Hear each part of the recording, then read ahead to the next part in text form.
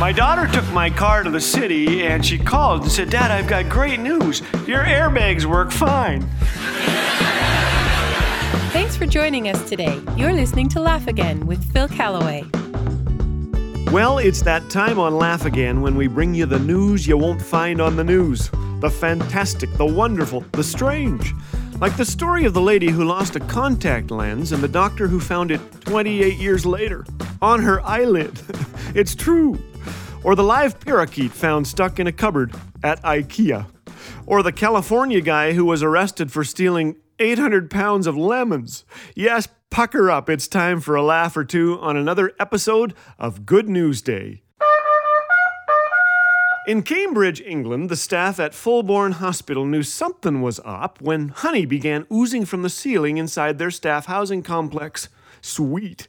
Ceiling panels were removed to reveal a super colony of 60,000 honeybees. It took the Tree Bee Society 12 hours to locate the bees. Apparently, the incident created quite a buzz. Enough with the puns. I'll behave myself. In other news, Kyle Mullender was kayaking off the coast of New Zealand when he received the surprise of his life. Kyle's GoPro camera filmed the incident, or no one would believe him. A seal popped its head out of the ocean with a live octopus in its mouth and slapped Kyle across the face with the octopus. The dazed kayaker had no idea what hit him, but the video footage tells the tale.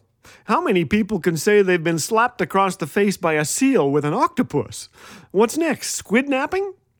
Meanwhile, in Texas, two college students, Jev Maravilla and Christian Toledo, both of Asian descent, realized there were no pictures of Asian employees on the walls at their local McDonald's. So, they created a giant poster of themselves eating McDonald's menu items, and they hung it at McDonald's where it stayed for months, until a McDonald's executive called them.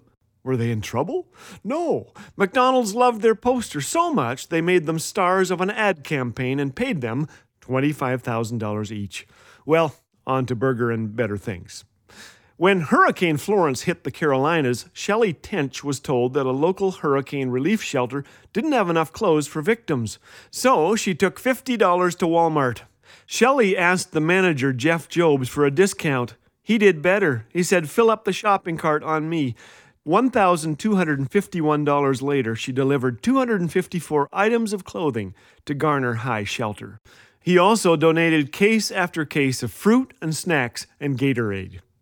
When I hear such stories, I can't help but think of the extravagant generosity I've received from people, but even better, from God. We are the recipients of the greatest gift in all of history. Romans 8:32 says that God did not spare even his own son, but graciously gave him up for us all. As a result, through faith, we receive redemption, forgiveness of sins, and the promise of eternal life. How can we respond with anything less than gratitude and generosity, which are two ingredients to living a joy-filled life? Generosity is like a potluck. You put so little in and you get so much out. This is very good news indeed. Speaking of news, here are a few headlines that made me smile. Breathing oxygen linked to staying alive. Whoa! Drunk gets 9 months in violin case. Include your children when baking cookies. Wisconsin woman whose car was running strangely finds large python under hood. And finally, county spelling bee postponed. Ironically, bee is spelled B-E-E. Apparently, this headline created quite a buzz. Do you know how many Laugh Again resources are available to you free of charge? Go to our website to discover our daily audio program, weekly Laugh Again TV programs, blogs, and so much more. Take the opportunity to sign up for our free bi-monthly magazine, Truth and Life Today, and discover the Laugh Again mobile app, podcast, and YouTube channel. So check out our website at laughagain.us. Laugh Again, truth bringing laughter to life.